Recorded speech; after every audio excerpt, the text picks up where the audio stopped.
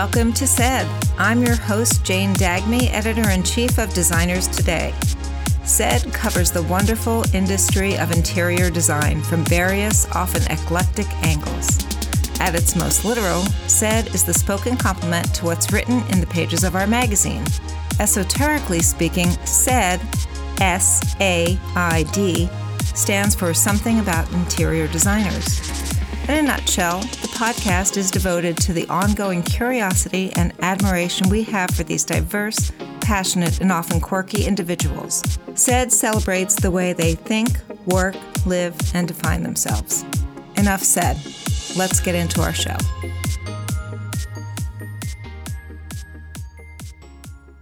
Hi, and welcome to the podcast. On the show today, 3 designers discuss the unique ways they run their businesses, relate to their clients, and view design. The content is from a Las Vegas market panel that I moderated this summer.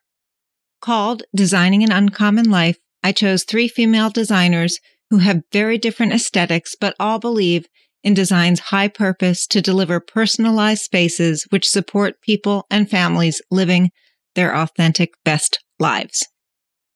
In the proverbial house today, the fearless Orange, New Jersey-based realtor-turned-decorator Alicia Bailey of Bailey Lee Interiors, who is often found climbing high ladders in order to create gorgeous, textured, hand-painted wall murals for her clients. Also, Chicago native Amy Wertepny of the design firm Project, who, with her tribe of 6, crafts unapologetic interiors that can be characterized as an organic glam mashup with a dose of grit. And also, Ireland-born, New York-based Clodagh of Clodagh Design, a pioneer in eco-friendly design and life-enhancing minimalism whose interior design career has always been focused on well-being, comfort, and sustainability. While the audio is quite good on this Zoom panel, I had some personal technical challenges and disappeared for a bit of time right after asking the first question. But never mind, these designers barely miss a beat and carry on the conversation. I hope you fall in love with these designers as much as I have. Ready? Let's get right into the conversation.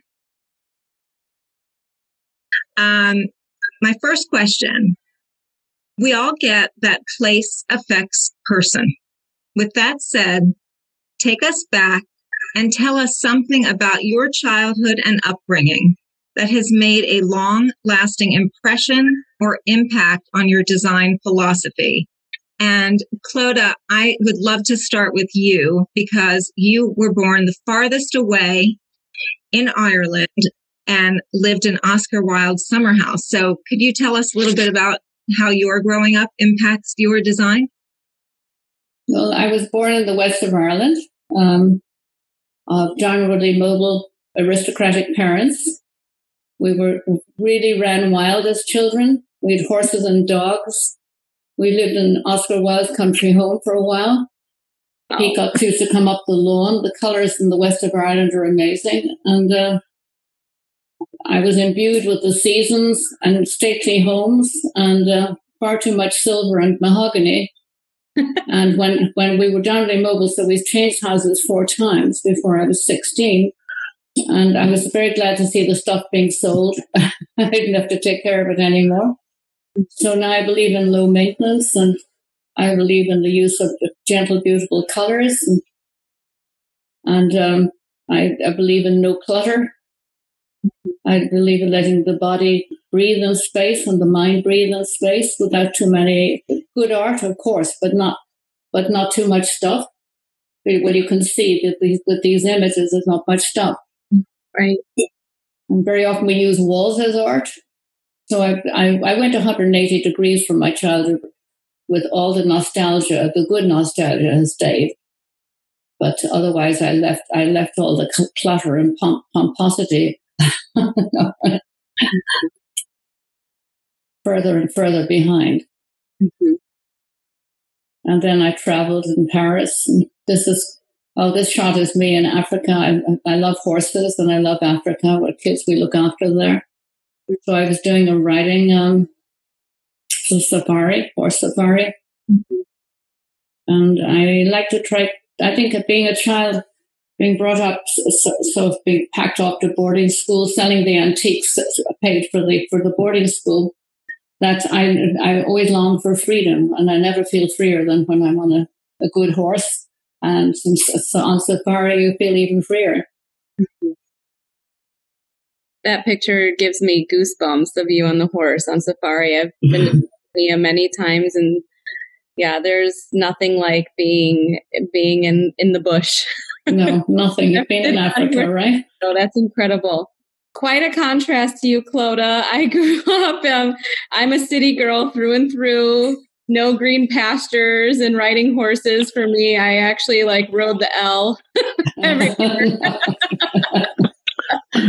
I took 2 public buses to high school, and I think that, something about my upbringing that really had a positive, or had an effect on my design philosophy is maybe just, first of all, having the courage to move around the city on my own. You had to be really courageous and bold to navigate through public transportation and all of that. So for right then and there, I think it gave me an opportunity to really come into my power in that way.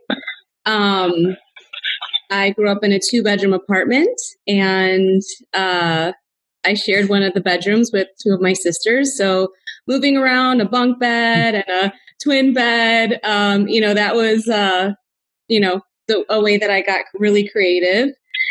But I would say what's most affected my design philosophy was, from my upbringing, was how much love and comfort I had at my house.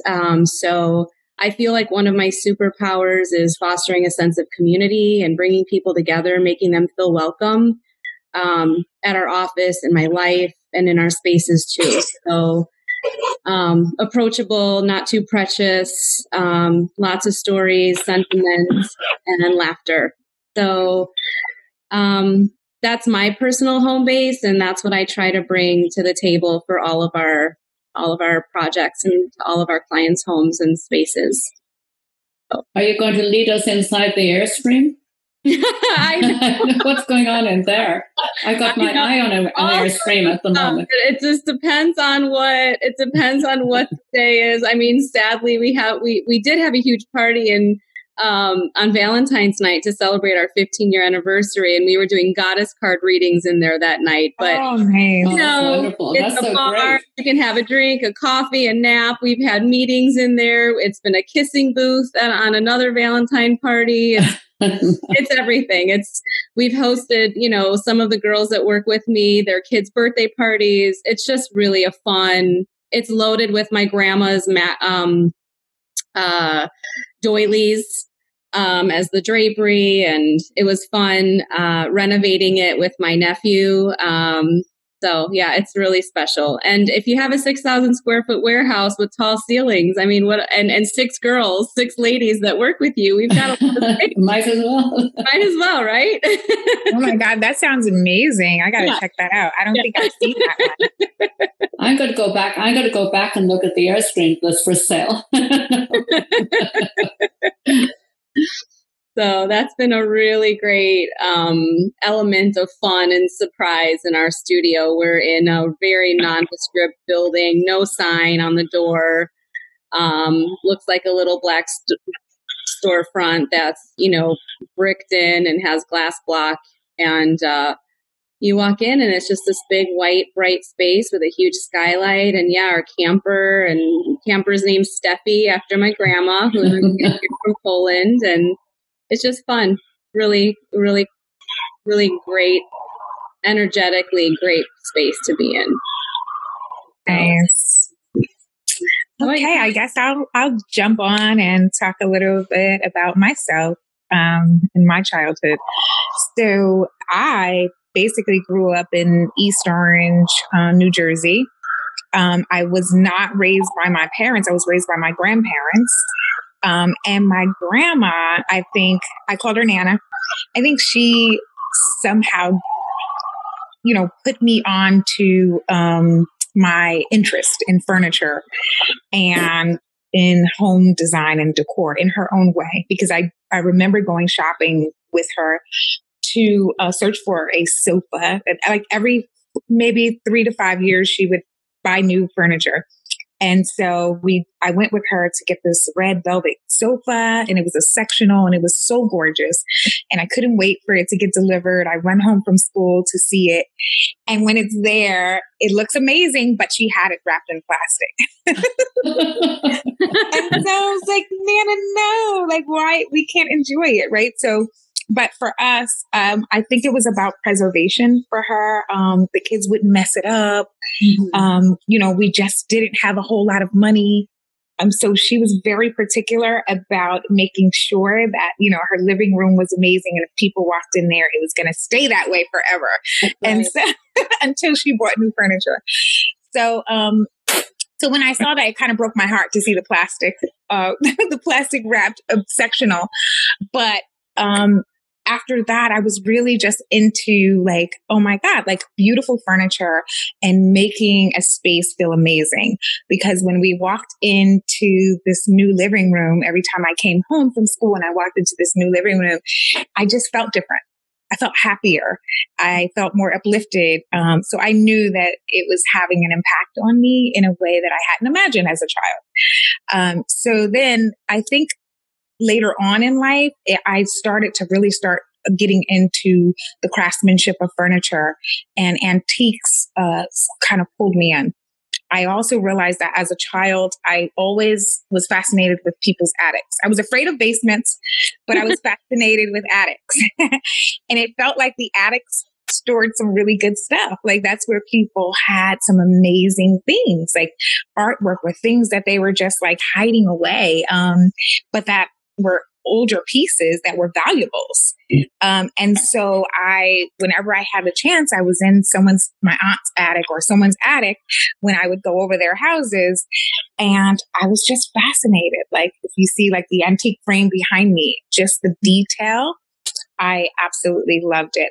And then I just was very interested in figuring out how to have that same beautiful craftsmanship, current day, modern day, but with a refresh, right? So I would get beautiful antique chairs. I would find them, and then I'd either do them over myself. I taught myself how to reupholster, or I'd get someone, I'd collaborate with an artist and I'd make something really unusual, like graffiti chairs. And so I'd have an artist like paint on, leather skins and do graffiti on them. And then, but it'd be this antique brazier. And they became almost like installations for people. People asked me to start exhibiting my furniture pieces because everything was such a statement. And that put me into the art world. And I was like, this is an amazing kind of hybrid space to exist. One day I decided that, design or decoration just wasn't enough. And I'm like, I want to do something more. And I started hand painting walls. I got up one day and I just did it. And I just loved working with the paints. It just put me in such a zone. The metallic paints and combining colors and textures and then creating this amazing wall that when the light hits it at certain times of day, it has a different effect than it did at night. And I just loved it. And I just keep exploring that artistic side of myself. And I do infuse antiques, but I do, bring in modern elements as well. So it's like this eclectic blend. And my clients are my muse. They are the people that inspire me. So when I'm doing a space for them, it is their personality that you're seeing in that space. So that's that for me, I think, for now. So when did you guys start a business? You said you had an anniversary, right, Emma? 15 years ago. It's just, I don't know where the years have gone, but yeah, 15 years. And it's been a wild ride. It's been wonderful and hard and beautiful and all of the things. Who would have thought this 2020 would have been, I thought that, my team and I would be on an epic trip somewhere this year, but, They both have really great backyards with big, like forested areas. So we were talking this morning, maybe we need to start doing some some bonfire parties together. Exactly. Yeah. I'm putting in a fire bowl. I've got a guitarist who lives next door. My husband sings. So, it's, and of course, in the middle of moving into this new house, a giant 100-foot tall tree fell right across 2 properties and smashed my deck. So I'm in repair mode too. Oh, no. A lot going on. We've had some really nasty storms in the north. It's funny that you guys talk about like a gathering of such, because I hosted a courtyard concert. I live in an artist community, and there are amazing artists that live here aside from myself. And so we were all kind of quarantined together during COVID, but it resulted in us really just putting our creative hats on and doing really cool stuff together. Mm-hmm. And so one of my friends is a neighbor, and he is a furniture builder. He built a swing suite right in front of my studio. And then I hosted a concert at the swing suite for everyone in the courtyard. So it was a really beautiful thing. We just had blankets and pillows on the lawn. And I had friends that sing, and they came and they performed, and it was intimate, but it was so needed during these times. And we really enjoyed that. I was just going to say, design's about community. It's about we've got the Loneliness Project. People are sad and lonely, and I think design creates a place where people can get together and communicate, make music, dance. Yeah, right, and collaborate. It's just a beautiful thing when exactly. I've been cooking my head off. Crying. I mean, I love to cook anyway, but 21 meals a week. Talk about creativity. That's incredible. Nice. And it was funny. I went into New York yesterday for a site visit, and I had lunch out. It was like, travel.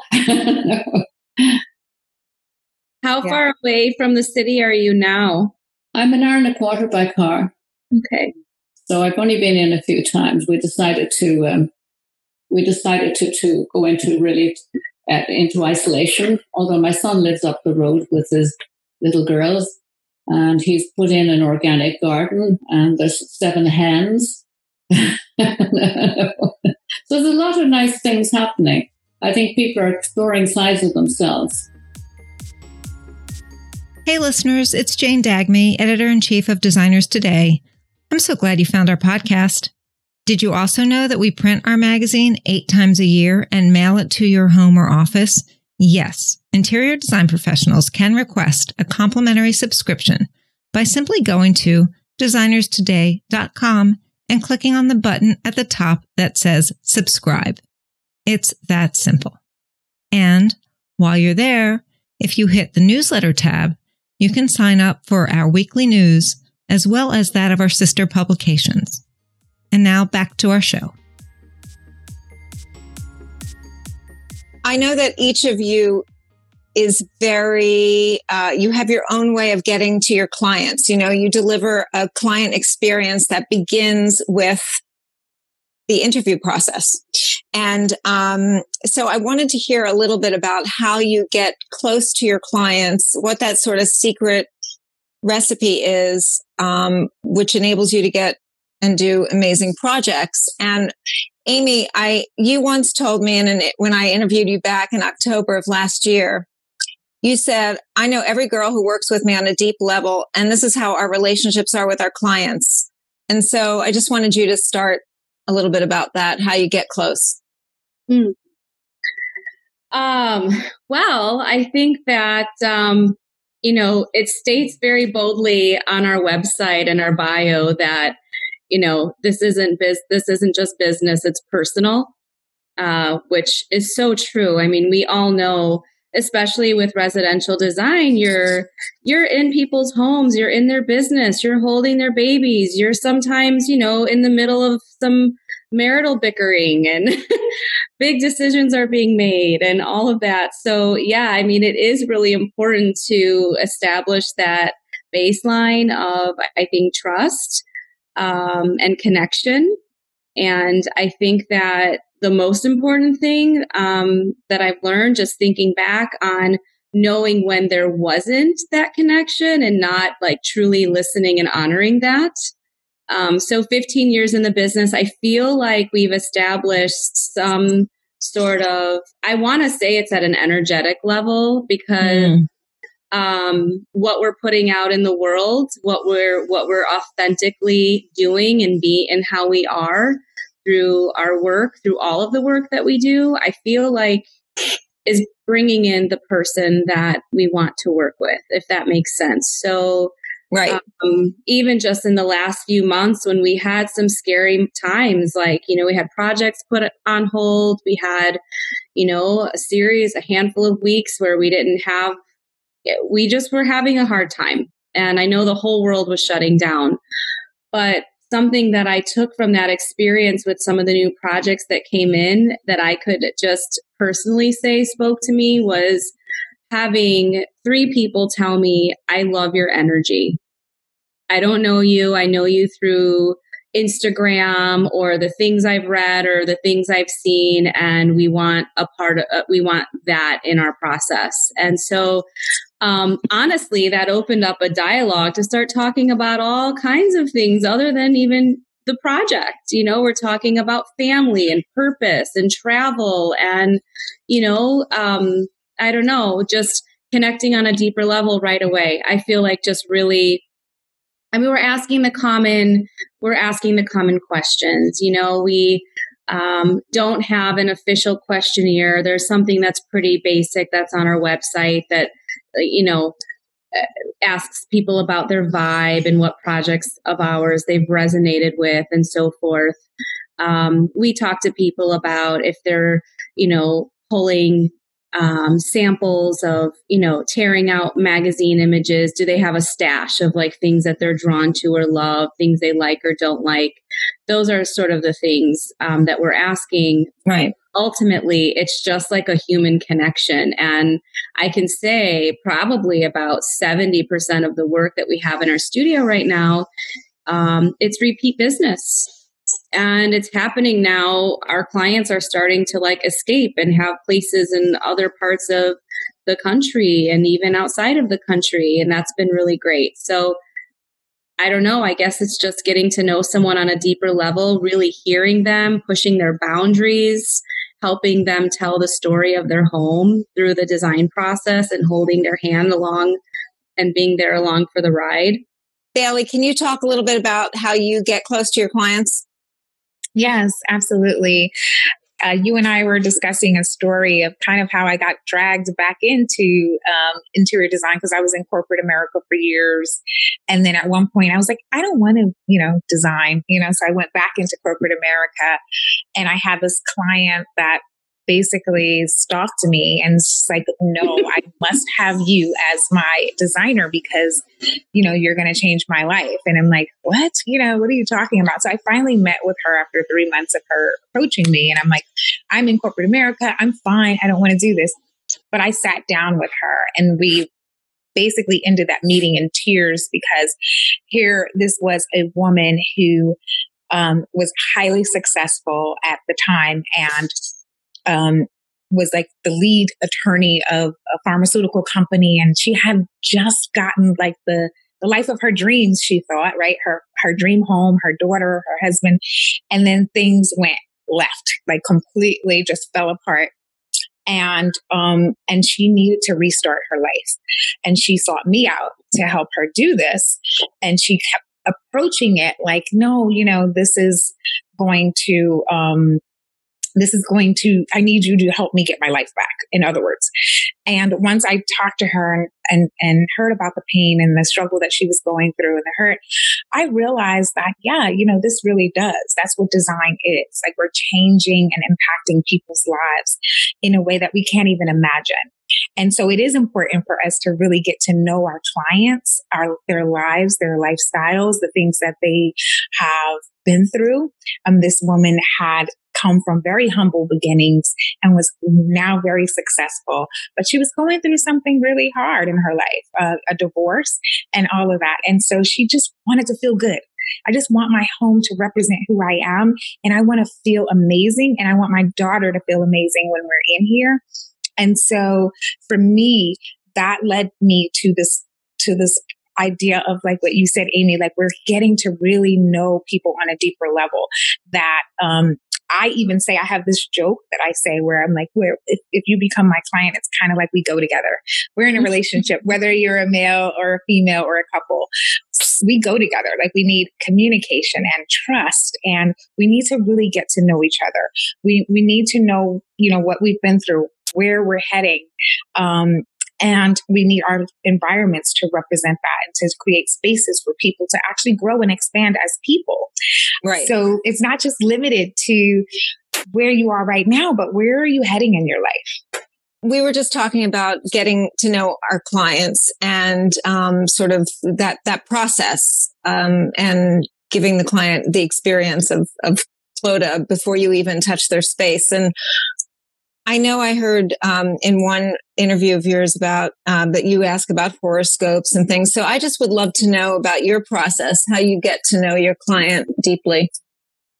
Well, I work with the 4 C's. Once I've got their horoscope and I figured out what I might expect.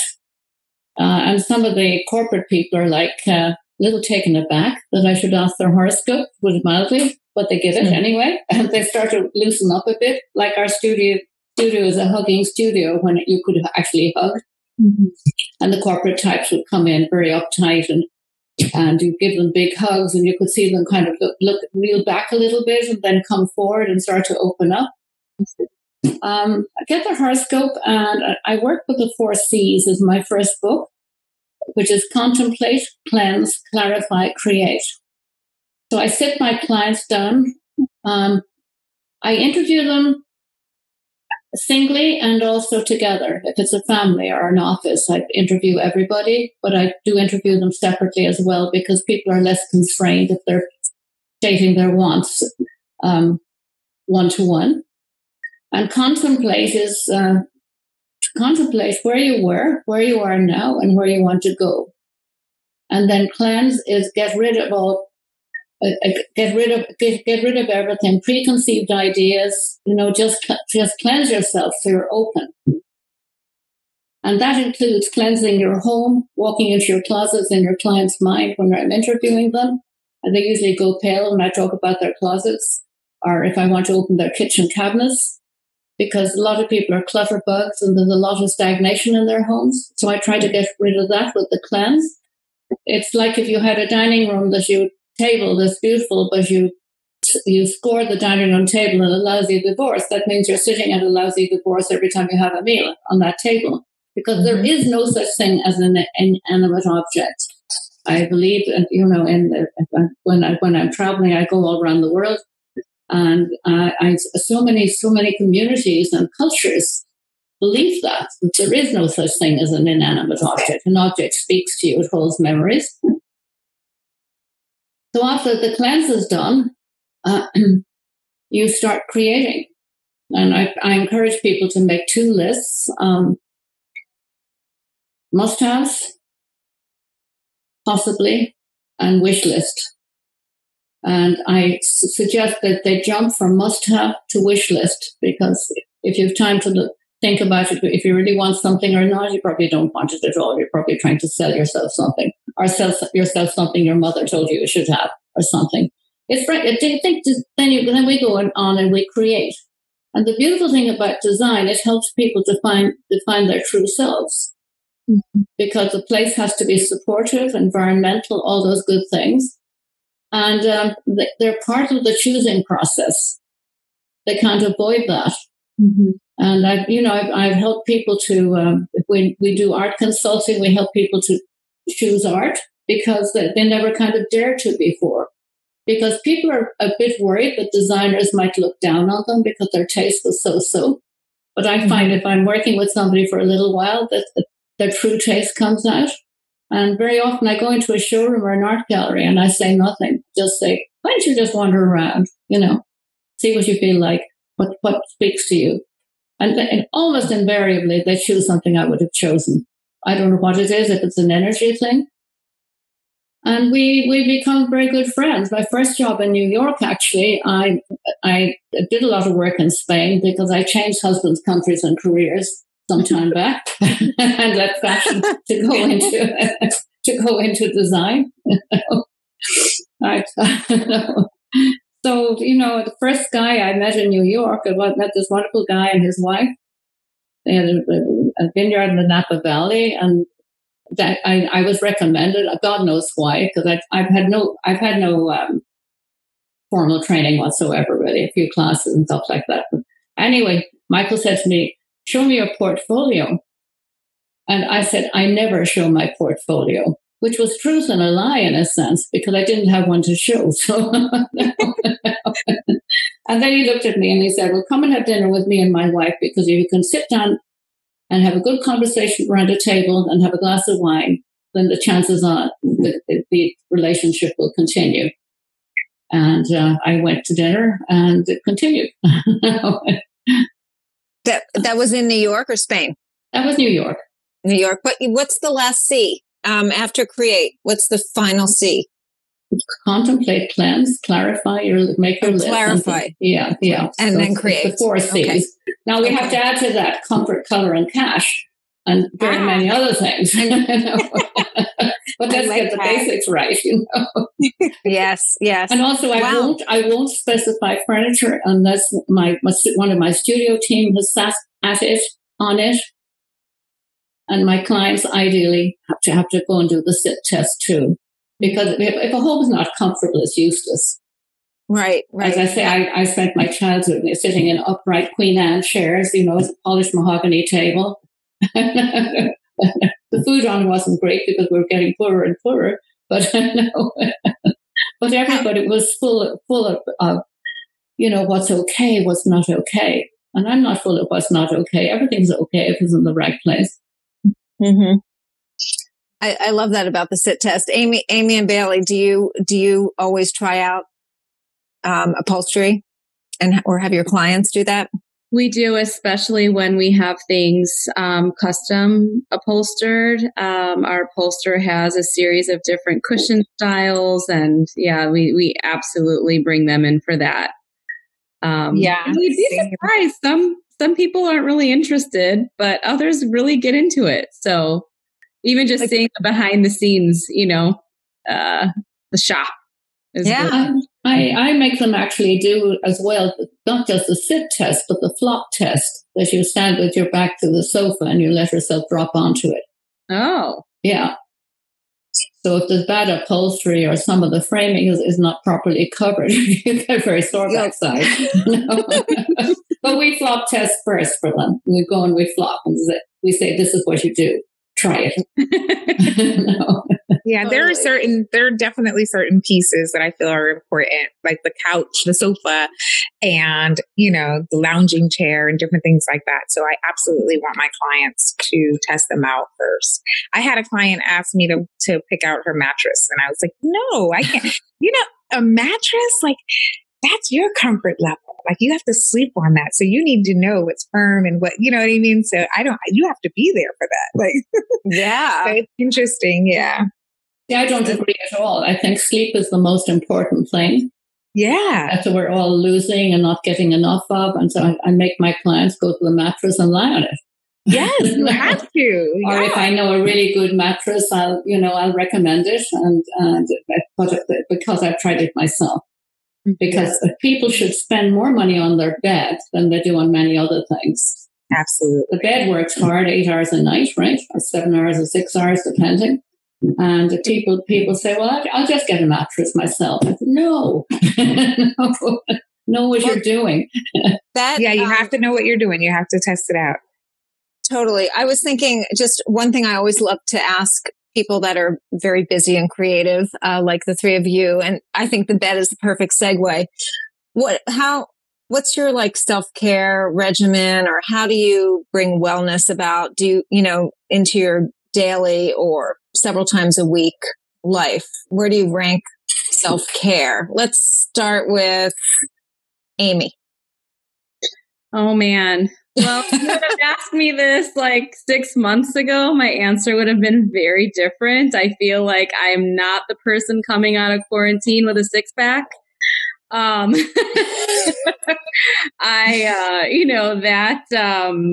That groove is very fragile. And, I used to do a ton of yoga, and I've been trying. It's not the same at home. But as simple as it sounds for me, especially since, I've been home, is just been practicing gratitude. And it's so powerful. I do have a Peloton bike. I have been, cycling, and I have meditation apps and things like that. But I think that ultimately, I thought that I would be doing so much more than what I actually am. But I actually feel really happy. And I think it's because of that gratitude, like for everything, for every person in my life, for the conversations that we're having, for the quality time that we're having together when we can have it, just for being able to like be in my home and not wonder where my next meal is coming from. Honestly, I have this really great journal that a friend of mine got me. It's called Fucking Brilliant, 1 line a day. It's like a little gratitude journal. And so I try when I can, you just like one little thing every day. And that's been really great too. And I thought, I'm going to look back at this time and I'll get back into my groove. I just slowly am, but I just want to be, honest to just say like, I'm feeling a little out of line, but on track at the same time, if that makes sense. Right. Well, yeah, no, it does. And, gratitude, I think forgiveness is something that's very hard, especially when, for people that, I think creatives are always thinking, I've got to do better. I've got to do this. I'm not doing enough. I'm like, so a little slack. And honestly, just, with some of the work that I, and the connections and the work that I'm doing in Tanzania, like they've got real problems, so truly just being able to like, just focus on the positive. Yes. It's not always easy, but it's really transformative when you can do it. Yes. Ellie, what's your, tell me a little bit about your self-care or a ritual that helps you sort of get aligned. I actually do a daily head blessing ritual, where I take essential oils and, and water, and I mix them together and I do this whole head blessing. I do that daily. I also get together with one of my close friends, and we do what we call spirit circle, and we bless our chakras, and we make sure that we're setting our intentions for the week or for the day. It's just really important for me because I am dealing with a lot of different energies. I'm working with a lot of different people, not just clients, but even just contractors and everyone else. And so, and then you have your family stuff. You're a real person. So you have all your other stuff. So you just want to make sure I just need to make sure that I am clear and centered and that my intentions are, set and good, and that I can start my day, with good energy, with a happy feeling and, optimism. Always. Optimism always. Mm-hmm. Yeah. Sounds good. Clodagh, what's your That's great. Clodagh, what's your routine like? What's my week been like? Your routine. My routine. Yeah. It's, I've taught myself to get out of bed as fast as I can in the morning, shower, get myself ready, I mix my own essential oils every day. And so that when I start work, that's I'm as ready as I'd be in the office, right? It's all they're treating your home office like you have to go out and go into something different, And right. I go for walking meditations. I find it very hard to sit still in COVID, to sit on a cushion. So I go for walking meditations. And one of my best things to do, actually, I love to cook. So I put on the music from the country from which the dish comes from. That's terrible English, but so if it's Brazil, I have samba going while I'm cooking and I'm dancing in the kitchen, and I find that's a great release. Dancing is terrific. Yes, it is. Yeah, lots of things actually. Not like we have a philanthropic cause. There's many of them actually, but one in particular in Africa. And I'm thinking also when I get up, how can we fundraise? Where can we find somebody to donate something today? Positive thinking. Yes, and yes. I started art consulting a year and a half ago, but also I had my first photography exhibition a year and a half ago, which is probably the scariest thing I've ever done in my life. Because usually you have a team, you know. But when you open an exhibition and people are coming in, and it's you. A solo performance. So I've been taking lots of photos and getting a new exhibition together, and that also is very harmonic for me. It's very meditational. Many things. But I have a very shallow side. I think the best thing I did for myself was I had a pedicure the other day. First 1 to 5 months. I thought, oh my God. Well, getting touched is like, besides the people that you're living with, you don't really get touched by many people anymore. Exactly. So that's, again, it's like I'm trying to catch up lost time, but I know everybody, all of you are very deeply involved in philanthropy and community. And Amy and Clodagh, you've mentioned just a little bit about your causes, but I'd love you to I know you're working on educating communities. Can you just briefly tell us about what they are and what it does? Well, my main squeeze in this is are the Samburu tribe in northern Kenya. And we're helping to educate a pastoral nomadic tribe. Very hard for them to get educated because the little kids just have chalkboards under the nearest largest thorn tree. And after that, they go back to tending the cattle and so on and so forth. So we've now got, I think, 1,500 kids, and we have after 20 years almost, we have kids. The parents are all illiterate. Basically, most of them are illiterate. Now we have kids that are environmentalists, nurses. They're doing, they're electricians. And some of them have gone back to the tribe to teach. So it's a lovely circle. They're beautiful people. They call them the butterfly people. Mm-hmm. In fact, I'm wearing their bracelets today. Beautiful beaded bracelets. I've got my Maasai earrings on too. Oh, you've got Maasai earrings. I love the Maasai too. I love their dancing circles. Have you been to Masai Mara? Yes. Yeah, beautiful. My first, my big life-changing moment was helping fundraise to build a school outside of Arusha in Tanzania near Mount Kilimanjaro. And that was probably about 13 or 14 years ago. And so fast forward, I've just stayed committed to this. And like you, I'm seeing these kids who are orphans. We've put them through school and university, and 10% of girls have an opportunity to be educated.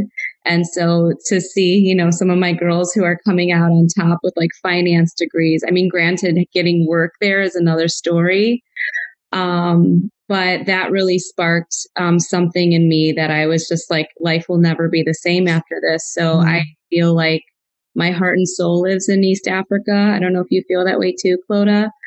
I feel my heart and soul is kind of everywhere, and I am trying to embrace everything and everywhere. I've traveled so much and seen so much, but I have to tell you that when we managed to sponsor the first girls' dorm, because I said that they couldn't go into secondary education because the tribe kept moving on.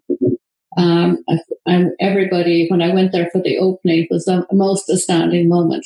It's almost when you see the joy, and it at $20 in Kenya, as you know, is a multiple of 20 practically.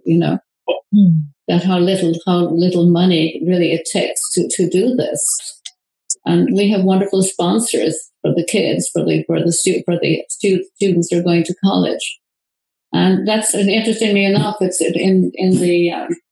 in our friends and vendors and so on and so forth. We've had some wonderful, generous people, and it's that red thread around the world that embraces the whole world. It's all together. Yeah, and do as you can. For me, it takes up a fair amount of time, and it just feels very good. And then we work also with City Meals on Wheels here and stuff like that brings meals to the homeless. And it never makes you feel bad.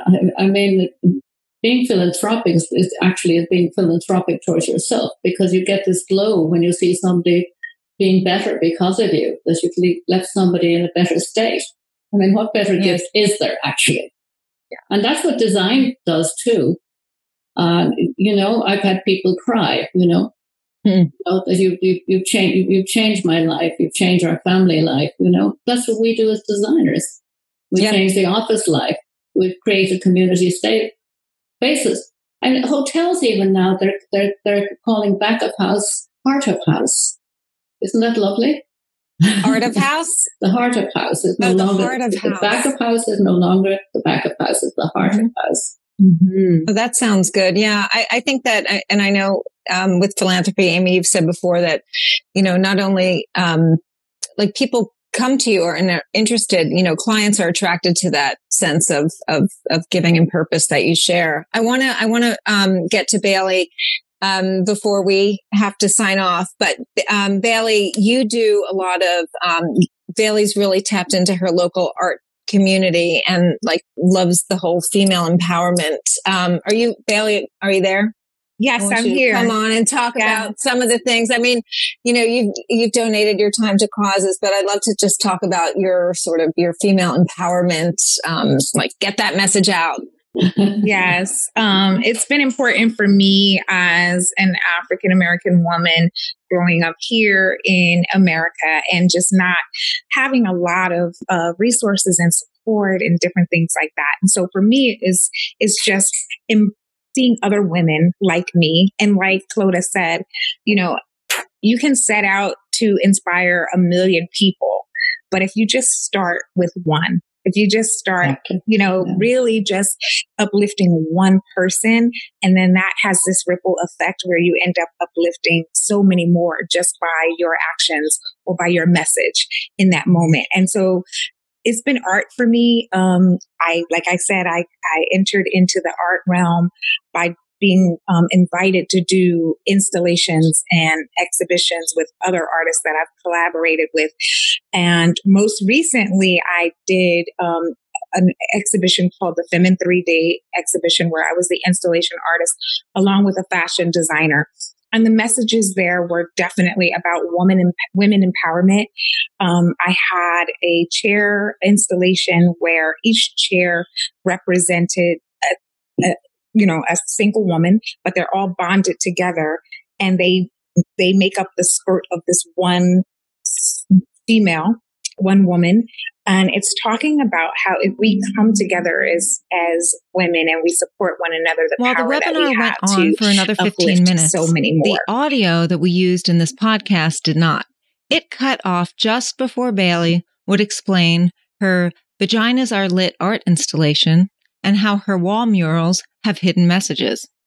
And before Clodagh would talk about the medical marijuana clinic she had just done and why she likens designers to travel guides, and how the pandemic is shaping some of Amy's projects, and how she's transformed sentimental objects and materials into meaningful home furnishings. I urge you seriously to go and finish listening and watching this podcast. Also, I think you might like pairing the voices to faces. All you have to do is go to LasVegasMarket.com and go to the Seminars and Events tab and scroll down and find the part where it says if you missed a webinar. There are many wonderful seminars there. Ours is called Designing an Uncommon Life. Fast forward to 59 minutes, because that's where we pretty much dropped off, and enjoy the rest. Thank you so much for listening.